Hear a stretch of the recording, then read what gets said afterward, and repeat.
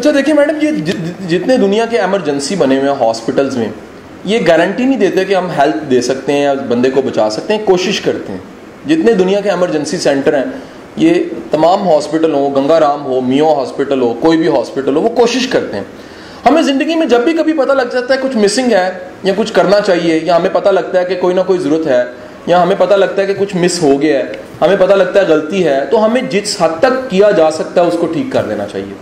हमें गौर करना चाहिए कि इसमें कंट्रोलेबल फैक्टर कौन से हैं और कांस्टेंट कौन से हैं। मेरे कई ट्रेनिंग्स हैं जिसमें मैंने वर्ड इंट्रोड्यूस किया है कि there are some variable factors and there are some constant.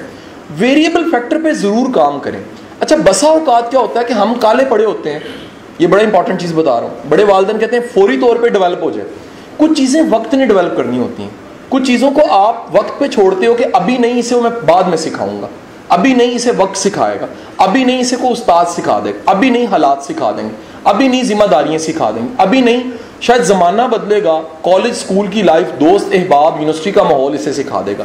तो मैं ये समझता हूँ कि जो जो चीज़ें आप डेवलप कर सकते हैं या सिखा सकते हैं, खुदारा वो ज़रूर बस ज़रूर सिखाइए, और जो नहीं कर सकते उस पर छोड़ दीजिए। मैं बड़ी माओं को ये बात कहता हूँ कि खुदारा बच्चे के वालिदैन बने, मालिक ना बने उसके।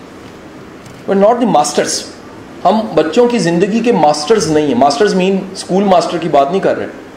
100% ऑपरेटर नहीं है। हम बेहतरीन चाह के भी किसी हद तक कर सकते हैं, किसी हद तक हम चीज़ें नहीं कर सकते। और ऐसा मुमकिन है जो आज हमें कोई चीज़ लग रही है, खलिश सी है कि बच्चे में ठीक नहीं है, कल को वही चीज़ खूबी बन जाए, खबर नहीं है।